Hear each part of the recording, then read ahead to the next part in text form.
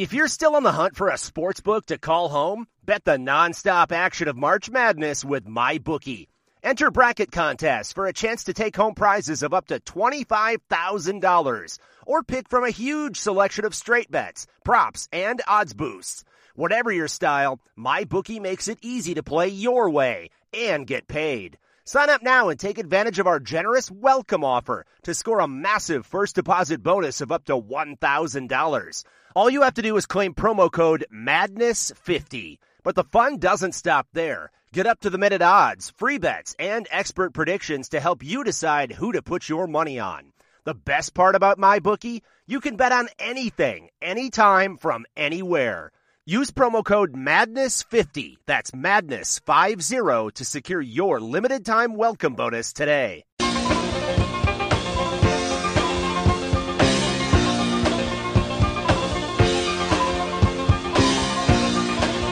Good afternoon and welcome, everybody. This would be the Jeff Cameron Show right here on 93.3 Real Talk Radio and War Chant TV. I'm Jeff, that is Tom, and there is Director Matthew. The gang all back together again.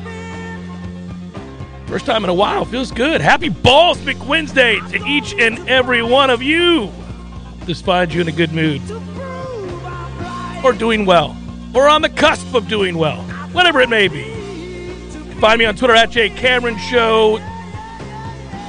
And, of course, if you're watching, appreciate you.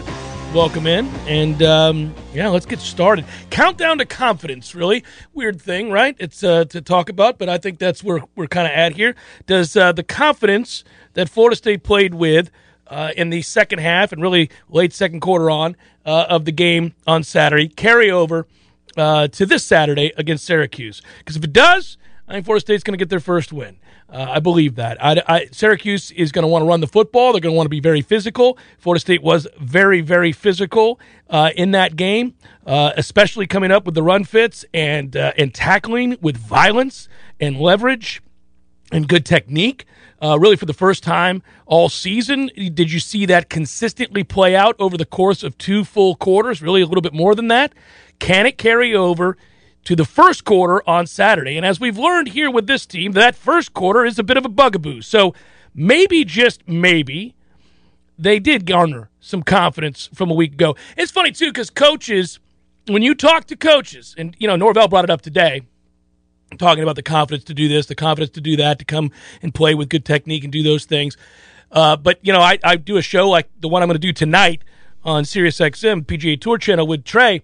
I'm always trying to learn from coaches who coach at a high level. And obviously, Trey's coached Daniel Berger and Brooks Koepka, et cetera, et cetera, et cetera. So I'm always asking questions, just trying to learn something. And I'll say, well, what did you tell them when this happened? Or what do you say about this? Or, just in certain, when they're stuck, when they're having trouble getting off the tee, when they're struggling in a round, when they're not making putts, or whatever it might be, right? He's like, well, at the end of the day, Jeff, anybody that's here, that's at this level, that's on a scholarship at a place like Florida State. I think this is applicable, by the way. I know our talent is down right now, Tom, but in terms of baseline talent overall, if you are good enough at all to play football at this level to get a scholarship here, certainly as it relates to golf, a big part of what has to happen is that you have to believe in yourself. You have to believe you're going to make plays. You have to believe that you know what you're doing. You have to believe and trust what you see. And I don't think we always, especially not on defense, and especially not to start games, I don't feel like we believe what we're seeing. You don't see them just react. You see them kind of slow-footed. You see this sort of doubt. They overplay things occasionally even.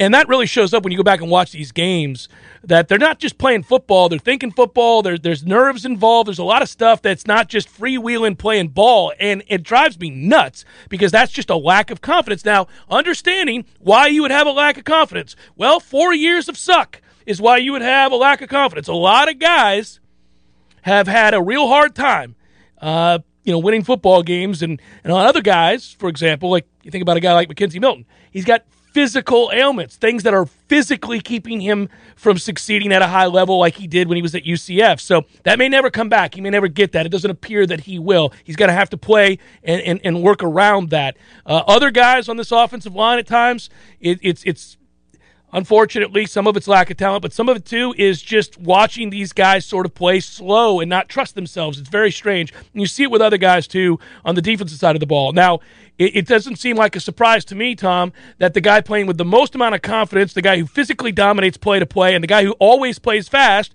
is a transfer from Georgia. Right? It's not surprising that some of your better players are guys that did have success elsewhere or were on or playing with winning programs or on a winning segment, if you will, even from where they were. Whereas others that have been here all along, not as much. Well, to use the golf analogy, since that's where I was, and you mentioned a couple of names I might have seen last week, and Daniel Berger and Brooks Koepka. We play with golfers sometimes, and if you're playing the ball down in a group, that the 3-footer, that's a problem for them. You know, it's almost like a self-fulfilling thing. They get over the ball, and you're like, it's a 3-footer. That could be me occasionally, yeah. You don't have to give the hole away. Just make your putt. Back and through, and it's in. Yeah. And you still get nervous for them. You can almost feel it. Oh, you're standing tension. on the green, and they're standing over it. Heck, even I will do sometimes if it's a little knee knocker. You stand over for an extra second because you want to make sure everything's aligned. But then you see their hands, they're kind of wobbly. Oh, yeah. Lack of confidence. And then there are others who, well, you know, their single-digit handicappers are better, and, I mean, they do it like Tiger does. They'll take the putter and it's going off the toe or off the heel, and they'll intentionally just mess around with it because they don't have to think about it. Jermaine Johnson is that player who wouldn't sweat a 3-footer in the analogy because he's been there, he's done it, and he's seen it. So there's not even a concern about this base-level crisis of confidence. No, not at all. What you did see, though, in the second half, I thought was exactly what you're talking about, was like, so this is correct. I'm doing this right. And then on offense, and now I'm playing fast. And then on offense, you saw Louisville doing the opposite. A lot of their second-level defenders were doing things that we recognize as Noel fans all too well, unfortunately, which is they're freelancing, they're over-pursuing, they're all over the place. We got them going left and right instead of up and down, north and south. Yeah, man, I thought the whole thing in the second half was about confidence. Look, it doesn't mean anything if they don't go out and play that way in the first quarter of this game against Syracuse, and it'll be the last time I'll bring it up. It's the only time this year that I've brought it up where I thought I saw some growth.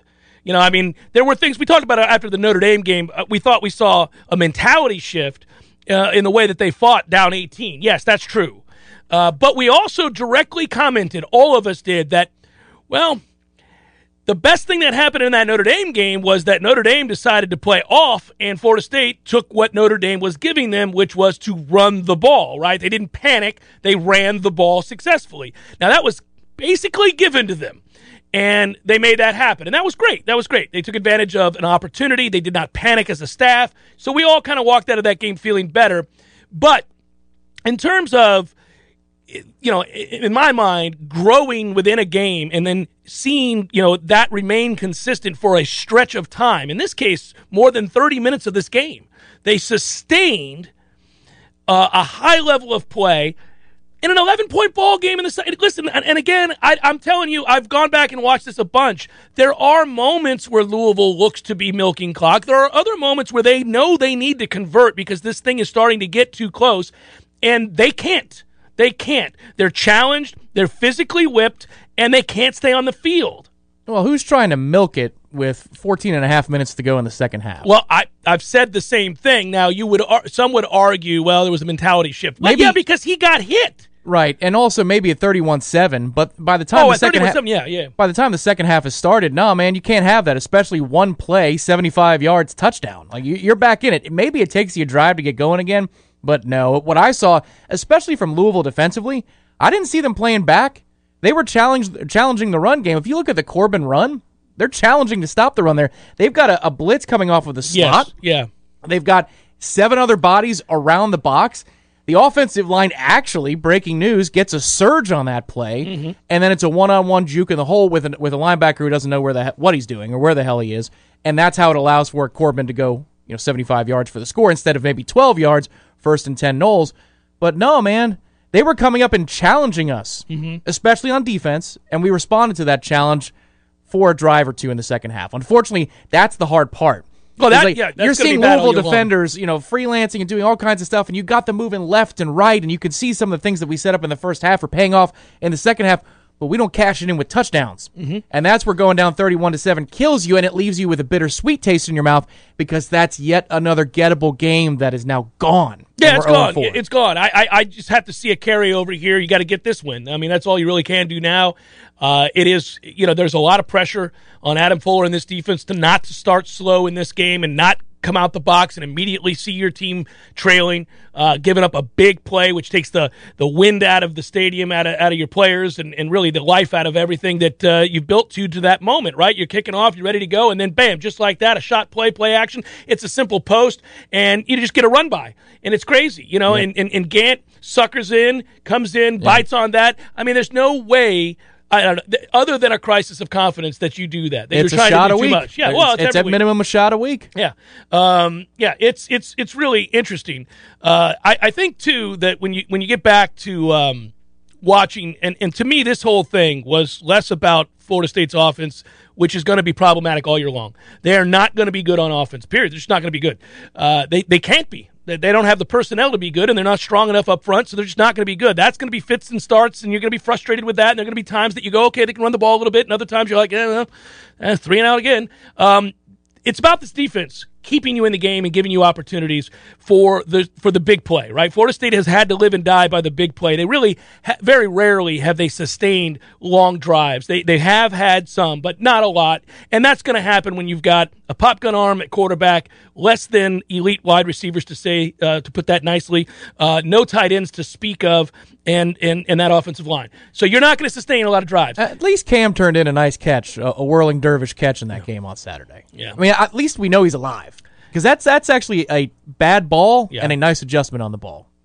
Yeah. There's a pulse. That's all that's nice to see. Yeah. No, it's interesting. From here, I think at the end of the day, you'll live with all of the stuff that is going to be the maddening inconsistencies of subpar play on offense. And we kind of know, again, we've kind of vetted this thoroughly. To me, it's about the defense over and over and over again. They have players on that side of the ball. Now, they're going to be weak at linebacker all year long, especially where they get exploited in the middle of the field in pass coverage. That has happened time and again. So I don't expect that to stop. But the front four have played very well. That has remained consistent. The back end can be so much better if they begin to play with confidence and believe. Make plays on the football, come up, tackle. You saw Brownlee was violent in this game. I know that's a guy that you don't want to leave on an island. I got you. I mean, there are detriments to his game, but, man, he's going to fight you, and I like that about him. We need a few other guys on that back end to play with that kind of speed, passion, and belief. Well, that was the scout. Now, unfortunately, Louisville does hit the shot play early in a couple of deep looks because we're just not that great, but the scout on Louisville is they like to run a lot of actions at the line of scrimmage. What I'm talking about is like the targets of plays. It's not really that far down the field. Malik Cunningham drops deep. He rolls right. He rolls left. But you got to come up and make hits in those situations, right. And that's what you saw in the second half. You're right. You were talking to me about the scout. I came home, and I watched the fourth quarter live from the grandstands at Whistling Straits before Shane Lowry drained his putt on Saturday. Right. And you said you're going to be surprised by this play, and then here's a couple things that you're going to love. And one of them is stringing a play out and getting downhill and making a play for Brownlee. He did that a few times. Oh, yeah. Actually, in Lots the game. Yeah. And played with great violence in those situations with leverage. Of course, you can trigger that way and be violent when you're in the right spot. And you played with proper technique and leverage. I mean, they did everything right on several short-yarded situations in the second half. The 3rd and 2, 4th and 2 stops are the highlight of the game. Well, it's the controlled triggering as well. Oh, yeah. It's not like the over pursuit. You're going 1,000 miles an hour and you're going the wrong way and you're not even a part of the play because the camera follows whoever has the ball for another 30 yards. That's the other thing. It's like you see it, you diagnose it, and you get downhill. To your point, last year, a term I used a lot, there were thinking steps and not playing steps. It's still happening, but it happened less in the second half. And listen, if it sounds like we're grasping for straws, of course we are. We're 0-4. Yeah. You will grasp for straws a little bit. Well, you look for signs of life, and there's been a lot of signs of life. They're not a good football team. Like all of the conversation surrounding the team is predicated on the basic understanding that everybody involved in said conversation understands they're not good. This isn't a good football team. This is not going to be a good season. They aren't going to win a lot of games. So we don't have to keep repeating that, right? It's nauseating. Everybody gets it. They suck. Now, can you get better as the season goes along? And my answer is yes, obviously they can get better, and they can find some guys that they can win with moving forward. Now, again, that winning that we talk about, the eventual, okay, they're not pits of the earth in the ACC, right? Well, that won't be this year. They're going to be terrible this year. So next season, the season after, there are some guys on this roster that will still be here when that happens. You're trying to find them. Can you win with them? Can you grow with them? Yeah, for me, like the bitter part of it is these are 3 games that you could have won if you executed correctly and played to your potential. You didn't have like ghastly errors for big parts of the game. And of course, the first half would be the Louisville example. I still think Wake was a more winnable game, even with offensive line injuries, if you stick with the run a little bit more. Because here's the thing.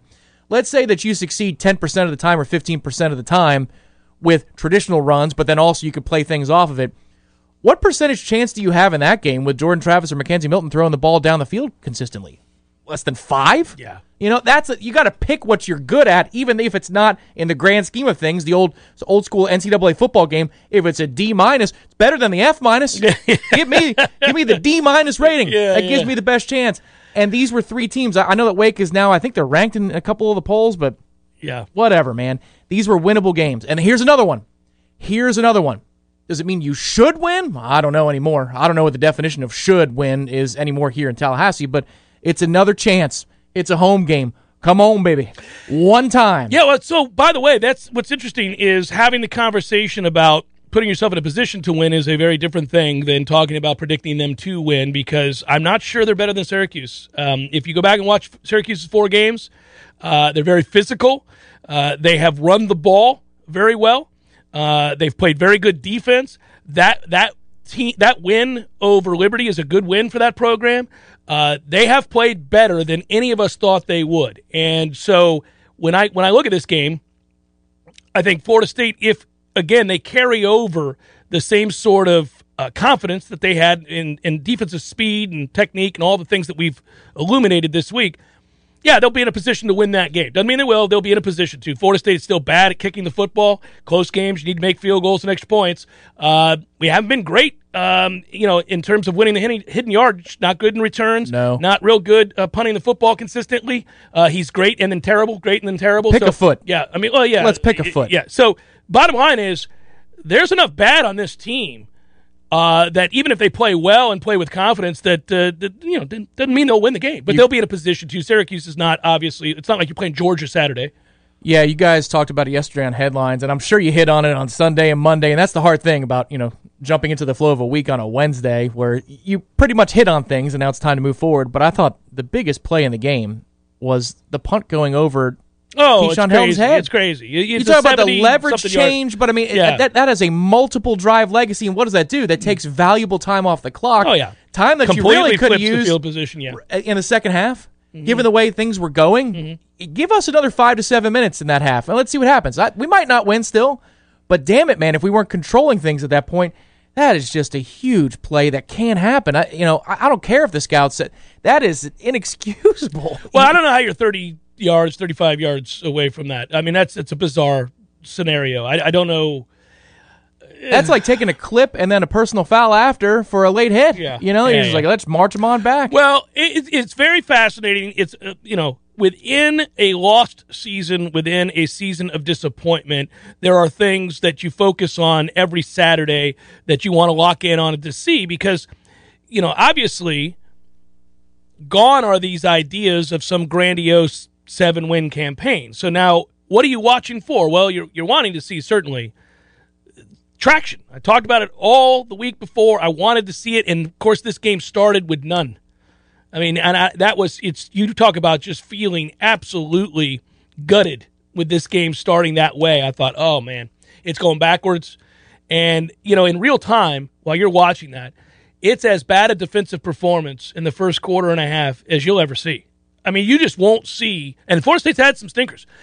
You won't see, I mean, that bordered on Jimbo's Louisville game with Lamar Jackson, right. where they could have just done anything they wanted. Well, it was all the coverage busts and the easy throws and the pitch and catch and the third down conversions. 8 of 9, boom, It took the life out of the trenches, is what you saw, too, because they were still working it, but then after about, 4 touchdowns, you saw a little bit of a surge consistently from Louisville that you didn't see before, would you think, oh, no. Yeah. They're putting their hard hats up on the rack, man. They're done for the day. And then the next thing you know, that's not the case at all. Well, it's the late touchdown at the end of the half, oddly enough, even though we missed the extra point.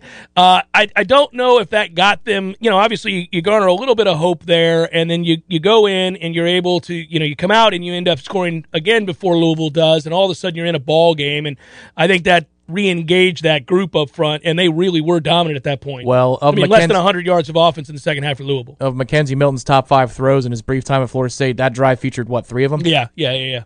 That's where I was thinking, whoa, okay, so every once in a while, you do have that in you. It's not like it's got the velocity of Jameis or Jake Coker or anything like that, but I'm just saying the decision, the anticipation, and the placement were all in line. So he's got that in him for stretches. What's interesting, too, is I'll be very curious because Syracuse has done a lot of this, and I know we got to go to break, but in looking at them, and I know you've looked at them too, they got up a lot of pressures. I hope so. I want teams, if Mackenzie Milton is starting at quarterback, with all of his limitations, pre-snap's not one of them. So I want teams to speed him up. When they speed him up, he plays well. Yeah, when he doesn't have to think, he handles that really well. So I mean, if I were playing Florida State in Mackenzie Milton, I'd dare him to make throws. I'd play off and dare him to make throw after throw because I really don't think he can. And I think my guys one-on-one will win up front. So I'm going to stop the run with just my front four. And I'm going to say good luck. But if you want to bring pressure and you dial up, speed him up, he knows where to go with the football in that sense. We've got plenty of time to talk about it, but I think there is one line of delineation between the idea that we can't block him up front. I get it, especially if Scott is not healthy and Maurice Smith isn't back. Or if they've had time to set. But then also the idea of, well, this offense isn't predicated on lining up and running it up the gut. No. That's not what this is about either. Anyway, when the personnel is fresh, when the personnel has an advantage over the opponent, Norvell is still trying to outflank you and angle you at all times. Yeah. That's where I get frustrated with this talking point. Well, you can't block him. Hands to the sky. No, man. This offense already is built on creating angles and looks. It's all that zone stuff, yeah. And getting your eyes in wrong places and moving you laterally in your brain and with maybe one bad step and then somebody's gone and we've got the playmakers to do that. That's where I think that this argument takes place. Not that, of course, most teams we play against, if we just lined up and try to run a dive, no chance. No, the gap stuff and the zone, inside zone stuff, it really works for this team for two reasons. When it does, it's that you have two backs that can make a guy miss in close range, and then go from there. That's helpful, obviously, between Corbin and Ward. And then the other part is when you run tempo. That is the only time you can really get that moving. If you win first down, and by win I mean 2nd and 8. I mean, that's not a traditional win, but you'll take that. It's not a negative. They have a chance to run tempo on those plays. But with the RPO and the pass part of it as well, so you got pre-snap motion and then an RPO option to go with it as well. And that's how you get that extra defender to be looking somewhere else. I mean, how in the hell was it that Georgia Tech all those years playing straight option football would not get railroaded by Florida State when we were loaded? Yeah. Like, think about that 2014 game. That's a score fest. Yeah. How is that possible? Right. You know why? Because you're creating angles and you're creating conflict. Well, and you're also repping the one thing you're really good at over and over and over again and that other teams don't see. So there's that. Eric, good job, by the way. Thanks. Word up to you as well. Appreciate the contribution there to what we're doing here on the Jeff Cameron Show. Happy Balls McWednesday, everybody. It's the JCS on 93.3. Real Talk Radio and War Chant TV.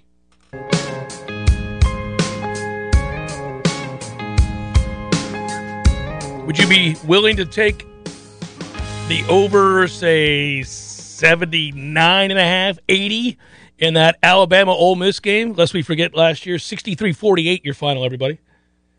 So it's 80? Yeah. 80. Oh, man. I didn't check it this morning because we did a preview for a college sports book on YouTube, and I interviewed Kyle Henderson, and we were looking at numbers for the Alabama part of that preview. I got to do the Ole Miss part of that preview this evening, and obviously you look at Ole Miss. This is Matt Corral is just threw 7 touchdowns. He's putting up ungodly numbers, but they dropped 48 on Alabama a year ago. What was the Kyle Henderson's opinion of how much Alabama's going to give up defensively? We didn't get into his opinion about that. I didn't ask it. I don't really care about that. Very well. I wanted to know who was healthy and who wasn't and how it would affect the game and just in terms of personnel. certain guys emerging, obviously, is they've got a three-headed monster at running back. They always do. And I was just looking at certain personnel. But the point would be here, this game obviously is one that last year was soaring over early in the third quarter. And so we're just trying to win some money out here. Yeah, that's a tough one for me, just because, I mean, if you've got the Florida performance in the back of your mind, you're thinking, what can Lane do? But then again, does Saban want to shorten the game, shrink the possessions, and win it that way? Just run the ball? Run the ball. These guys know each other so well, too, that it causes for weird outcomes. Makes it difficult, right? Well, it's kind of like, the Brady and Belichick thing this weekend that everybody's talking about. And Tom Brady told the media, we talked about this on the Scuttlebucks podcast, that I know exactly what they're going to do. I know exactly how they're going to prepare, where they're going to be looking. Do you? Do you, though? Wouldn't it be just like Bill Belichick to do something completely different and get you off schedule and get you thinking? That's exactly what I think is going to happen on Sunday. Otherwise, then the Bucs are just going to beat the Patriots by 14 to 20 points. It's 7, I think, is the number. Yeah, I think that's light. Did you see 94% of the betting public is on the Bucs minus the number? Because they also know that red-ass Tom Brady is going to want to house New England for two reasons. One is obvious. The other is they just lost. The Bucs did. I mean, the frustration probably going into that game pretty high. Ryan, thank you for noting that. And whoever that was in Fort Worth, Texas, tell them I said thanks for listening if they walk by again. Listening from my cube at work in Fort Worth, complete stranger walks by and says, Jeff Cameron Show? Go Knowles. Yeah, appreciate that. I also appreciate all of you who are on the chat right now. Well, I appreciate some of you that are on the chat right now. Oh, here we go. I heard too much about this. One person did ask, and I don't have their name up right now, is this the least talented roster we've had in 30 years? Yeah, I think when you go back 30 years, you're talking about going back to the 90s, and in the 90s, this year in and year out was one of the most talented teams in the country, so you just ignore that decade. The early part of the 2000s, you still have elite talent. You play for a national championship, you don't win it when you lose to Oklahoma. From there, you have some years as you start to get into the middling time towards the ends of Bowden's career when we talked a lot about doing less with more. The draft would reveal often that Florida State was doing less with more, hence my talking points at that time. It was infinitely frustrating, but they still weren't losing seasons. They were, they were bowl-bound teams with some talent here and there, NFL talent here and there. And then, even when at the tail end of that, Jimbo taking over, you would always have, 4 or 5 guys that you thought, okay, well, there's something to build around here. Yeah. This has been a downward spiral for the last 2 years of Jimbo's time here, on into the 2 years Willie was here, and then now the time here that Mike's been here. We've watched it progressively get worse, and it's very frustrating. Yeah, I think it's an easy answer. It's an easy yes. Yeah, because, an easy yes, yes. Towards the end of Jimbo's time, the beginning of Willie's time, you had guys like Derwin James still playing here, Cam Akers obviously still playing here. Like, by itself, I think that makes the roster better. Oh, well, you're talking about Cam Akers and Terry at wide receiver. Right. Yeah, sure. And in my time, when I was a student here, you still had linebackers. We did have linebackers in those days.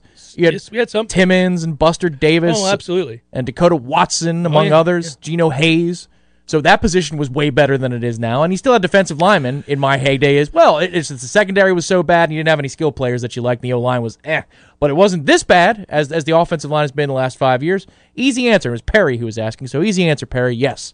This is the least talented roster in 30 years. Yeah, very frustrating. And that's what makes it all the more difficult because everybody then can say and does say, well, why don't you do this and why don't you do that? Well, I'm not saying there isn't room for criticism because certainly when you're over and you've lost to an FCS school, you can be criticized. But I am also saying that the plethora of options that people seem to turn to on the regular when the offense gets bogged down, yeah, man, they're not all that viable when you don't have good players. And so, or they're easily stopped.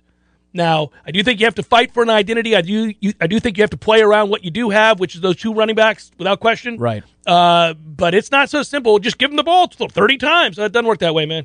Well, I think it could if you run base, and this is the hard part. We came to this conclusion at the end of the last segment, which is if you've got a few RPOs you really like, and they give you different options every play based upon the looks you have, is it going to yield you 35, 40 points? No. But might it give you some consistency and maybe, because of all the bodies we're rotating in and out, maybe you could just factor in that you like these 3 guys for this look and these 2 guys for that look. I thought you saw some of that in the second half of this game. It looked like there were some guys who maybe emerging, rode the pine for a little bit, and then others they said, all right, we're going to go with here. These are our horses. I got to guess. By the way, yes, Sky Ninja, you brought up DJ Williams. I thought he looked good. And ran hard.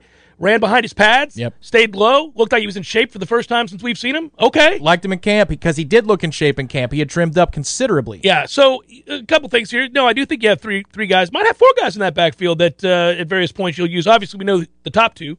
But curiosity. I understand they don't have a lot of talent at the position, and I've talked about it a lot. And you do have to put somebody out there. And to physically look at him, you'd say, well, I guess you're our best option. I think we've reached a point where you can stop playing Jordan Wilson. Oh. I mean, I've reached my breaking point with him. I don't think you're operating at a deficit when he's out there. Now, some guys just get physically whipped because they can't play, or they're not good enough at this level. They'd have to play somewhere else. Other guys get physically whipped and don't know what they're doing, and that is an awful combination. And I feel like you get enough evidence of both with Jordan on the regular. Yeah. Go all the way back to the Jacksonville State game, Tom. I don't disagree because I brought it up after the Jacksonville State game where I said, hey, have you watched what 4 looked like in a lot of key situations? No, he's awful. So what I saw after looking at the whole game with Louisville is not surprising because I saw that against J-State. And if that is what is in you against J-State, then my God, that could be a problem at any time. And if you look at the trick play, the 4th and 3, he totally whiffs. He's not. I doubt he's supposed to look over. He's overselling it. You know, yes. And you're not. I mean, the trick play is absolutely blown up because he doesn't get his hands on anybody and goes straight Correct. down the line. And I understand why they have to trick people. And people get so mad about, well, why are you trying to trick people? Because they have to trick people. They can't line up and move those guys off the ball. Not when the other team has had time to get set. They're not going to. That's why they do things like the Wildcat. That's why they do all that stuff. They have to trick people. I'm still not a fan of that call. However, I think it works if Jordan Wilson. If he puts his hands on somebody. Even a hand, a finger. He doesn't touch the man. Yeah, the man comes straight down the line. It just crashes. But my counter argument to that would be that's what happens when you run trick plays. Weird stuff happens because it's a trick play. I mean, how often are you going to rep that for real? Well, they're probably repping more gadgets than they've ever had to rep before. But, I mean, because you can't win in the red zone either, so they're going to have to gadget their way there, too. And that's really frustrating. People see that and they're like, why are we running that in the red zone? Because they can't move people off the ball. They can't block them. It's a condensed area. I saw some signs with motion. Like this reminds me of one of the greatest games I've ever seen, and they didn't score 20 points at this team. I reference it all the time. It's Spurrier going back home when he was at South Carolina, and he played Urban Meyer's national title Gators. Yeah. I think the final score was like 13-10 or 16-13, something like that, where Florida blocks a kick at the end. Yeah, I remember that. Yeah. Spurrier had nothing. He had nothing to work with. Gimmicks and gadgets and just trying to, Right, but it was the same base 2 or 3 things that he'd run 4 different plays out of. When you assume it's going one way, it's going the other. I saw some of that this weekend. Yeah. Where something we would run in the first half actually was being set up for some time later in the game. Mm-hmm. And there are a lot of times we've looked at Norvell's offense in the last 2 seasons where we said, ooh, I like all the things that you can run off of this. But it was so helter-skelter against Jacksonville State and Wake that I don't know that there was ever a setup for a payoff. It looks like they're trying to do that now, which tells me that I think they're getting even more simple offensively. And 2 ways that they can do that. Number 1, you can shrink the playbook. Number 2, you don't have to prep 2 quarterbacks to play.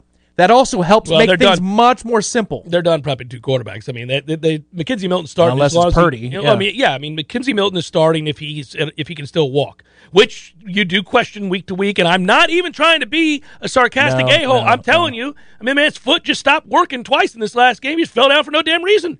So, I mean, you do worry about it from week to week. It's the Jeff Cameron Show, 93.3 Real Talk Radio, War Chant TV.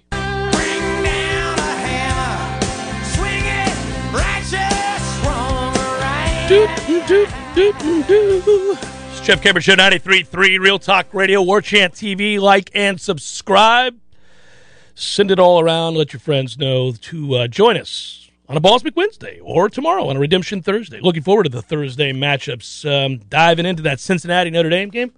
That's basically a playoff elimination game. I would think. Well, certainly for Cincinnati it is. And Notre Dame's just not good enough. By the way, Cone has gone on to be what I thought he'd be, because of course. Another interesting matchup because obviously Marcus Freeman just departed Cincinnati, so you've got knowledge. Yeah, you got real knowledge there. Problem you have for Notre Dame in that game is their offensive line has been outside the top 100 if you look at all the advanced metrics. They haven't played well at all, and Cincinnati's the top 30 run defense, so they are coming into the game. Notre Dame is one-dimensional. Coming into the game, they're going to have to throw the ball. Jack Cohn hurt his ankle last week against Wisconsin, so he's not really mobile. And havoc rate, Cincinnati top 35. I think this sets up for a Cincinnati ass-kicking of Notre Dame, to be honest with you, if they don't turn the ball over. It could, unless Marcus Freeman has really good intel on the Cincinnati offense, and then you got a 20-13 type game. Yeah. Oh, that absolutely. They're going to want to possess the football, and there's no doubt about that. And he'll have something for Desmond Ridder, whom he recruited. So yeah. But man, just don't turn it over, and you're going to win this game. When I saw that offensive line week 2 after our game on Monday, I thought, so how good is our defensive line? That was the question I was asking during the flow of that game because we didn't kick off till later that night against J-State. The answer is our D-line is still pretty good. It's still pretty good. But it's amazing how far Notre Dame's offensive line has fallen in just the scope of a year. I mean, you look at what that program has done over the last 5, and it's careened into the side of a mountain. No wonder they were trying to go to get Kane Madden. They had to have him. He started, and they hate him. He's played terribly. Yes, he got blown up in scrimmage 2 before our game. That's where I was thinking, ooh, wait a minute. Yeah. Wait a minute. No, it's, now he would be probably our best lineman. but I mean. And maybe Gibbons still wouldn't be playing for him. I don't know. Yeah. I just don't know. No, it's interesting to look at that play out. But there are a lot of – the slate this week, my point, ahead of Redemption Thursday, is really good. Because I already mentioned Alabama, Ole Miss. But Arkansas is now in the top 10 traveling to Athens. Sanford Stadium to take on Georgia. And, of course, Sam Pittman was the offensive line coach at Georgia. Big Suey. He is beloved in Georgia and by Kirby Smart. Actually fun this week in prepping to do that game preview. I watched the coaches talk, and listening to Kirby Smart talk about Sam Pittman and Sam Pittman talk about Kirby Smart is a lot of fun. It's a mutual admiration society, which I thought was really neat. But you can learn more about the other coach by listening to that guy who coached with that guy.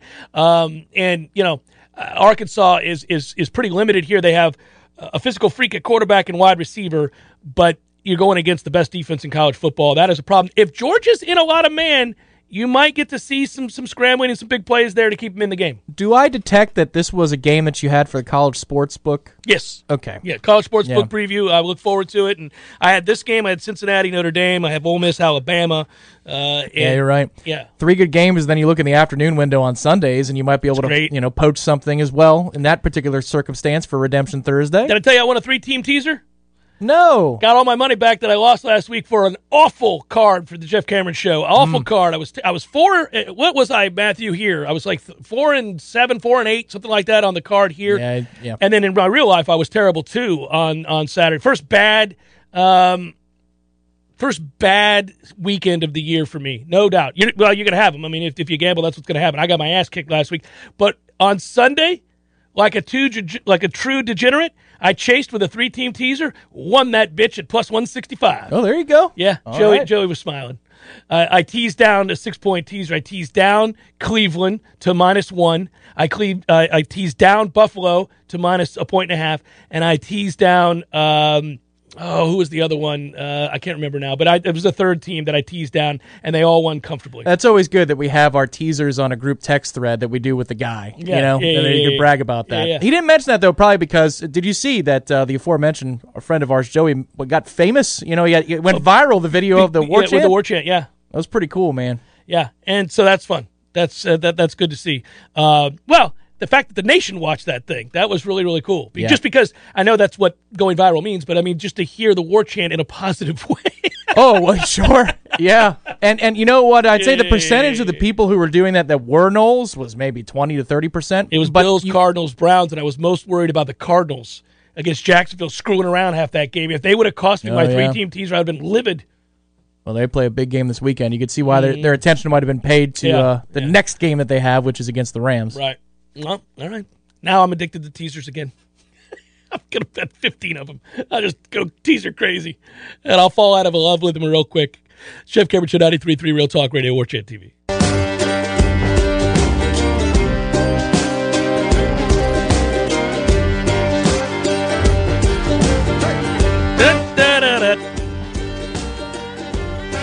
Ole Miss. One final note here on that. Have you watched a lot? Did you watch the Louisville game? I presume you watched Ole Miss in the Louisville game. Yeah, that was an interesting night for the Cardinals, and yet that team still beat us. But yes, I did watch that on that Monday night. Yeah, well, they have a linebacker that can really play. But the other thing that I would note here is that Ole Miss runs a lot of 3-2-6. Here's a little 3-2-6 for that ass. A little dime 3-2-6. Yeah, a little 3-2-6. I'm like, all right, okay. And Arkansas is going to try to run a bunch of umbrella coverage against Georgia. I'm like, yeah, you're inviting to get run on. God. People are going to learn. It's almost like hitting the Cat 5 siren that we repurpose on Redemption Thursdays. They're going to know which games you're reporting on for College Sportsbook because all of the specifics that you now can just boom, boom, fire off about every game, it's gone exponential this season. Yeah, well, you gotta know what you're doing, man. If I'm going to be on there on College Sportsbook, the rationality and the reasoning has to be correct. You don't have to get the game right because it's gambling. That's what happens. I mean, people get it. Turnovers, weather, weird things happen. Guys, they're kids. Kids have bad games. But you got to know why you think a certain thing, and you got to lay that information out there for the people to decide which side of the ledger to be on. And so I'm going to do my due diligence for the College Sportsbook. I'm going to read it, and I'm going to learn it, and I'm going to make sure I know who's done what and why. And that is helpful for this show because we come in here and we start talking about games, and I end up being forced to know at least a little something about almost everybody that's in a Power 5 at some point. Now, the bottom dwellers, I mean, you know, I'm not going to be previewing too many games involving, say, I don't know, Northwestern. But you got us. You know, we're a bottom dweller, so you know some things about us. You're going to learn some things about... I know too many things about us. Other bottom dwellers because we are in the ACC. And there's a lot of them. Yep, there's quite a few. Hey, the story of the year in college football is, A, how wide open all of this still is at this point in the season, which is a great story and a sorely needed story for college football. Way too predictable the last 5 years, and now you're in a situation where, like, well, I don't know. I mean, is Oregon for real? Are they a playoff contender? Sure they are. They have to be, right? Does Ohio State bounce back, figure something out on defense, and get right by the end of the year and give themselves a chance? Perhaps. I don't think so. I think they got real problems at linebacker. Oddly enough, the Michigan game could be an opportunity for Ohio State to flex. Yeah, we'll see. But no, there's a bunch of stuff here that's at play. Clemson's terrible. That offense is awful. I know. And I said before the year, man, that offensive line is the worst unit on the field against Georgia. Right. Here's what we found out. That offensive line is the worst unit on the field against most teams they play. It is remarkable. And they're getting poor quarterback play, so all of a sudden you don't have all-world quarterback play and people don't look like geniuses. Yeah, I know. And it makes you wonder that if we were, about a step or two better with that defensive line. Yeah, well, hey, listen, we may not give up 1 billion points in this game. Yeah, maybe a little 27-7 action. Woo! There you go. All right, there's an improvement. Yeah. Well, you remember with the way things went at the end of last year, kind of the thought being that, they're going to hang half 100 on us easily in this game. I don't know anymore. I don't know. They can do that against air. They have struggled mightily to move the football with any degree of consistency. Probably more about sin, entitlement, and that players are paid now. I think that's probably the reasoning. Has nothing to do with aptitude. Racing to the pros. Racing to the pros. Too much entitlement. Yep, that's what it is. I may go see a movie. What? In the theaters. Which one? The Many Saints of Newark. Which one is that? That's the Sopranos, man. It's the yeah. David Chase. I just know it as the Sopranos thing. Yeah. Well thought of already. It's and I just listened to a long David Chase interview. It's fantastic what they set out to do and how they accomplished it. It's really good. I know you typically don't go to movie theaters just because, but I'm gonna go see that one, I think. Hashtag dad life, right? But true. When it's time for, when they don't offer these things on streaming services, and maybe that bell is not unrung, and it can't be unrung, and so they always will be offered on streaming services, because now you see in theaters and HBO Max, in theaters and Netflix. You'll still go, though. You'll still prioritize it instead of taking the $15 and spending it on the streaming service, right? Like, you would actually physically go. Yeah, if it's the kind of movie that I think you benefit greatly from seeing in a theater. I'm eager to get back. I'd like to see that, and that looks like something stylistically I want to see in a theater. Like if so, for example, I'll just use this off the cuff, where if the scenery, in this case, not that case for this movie, but if the scenery is a big part of the storyline, is a character in the film, The Revenant comes to mind, right? Right. Like you need to see The Revenant in a theater. I mean, that movie is all about Yeah, can we put 1917 back in the theaters, please? Which was awesome. Hour number 2, forthcoming. Stay with Jeff Cameron Show, 93.3 Real Talk Radio, War Chant TV.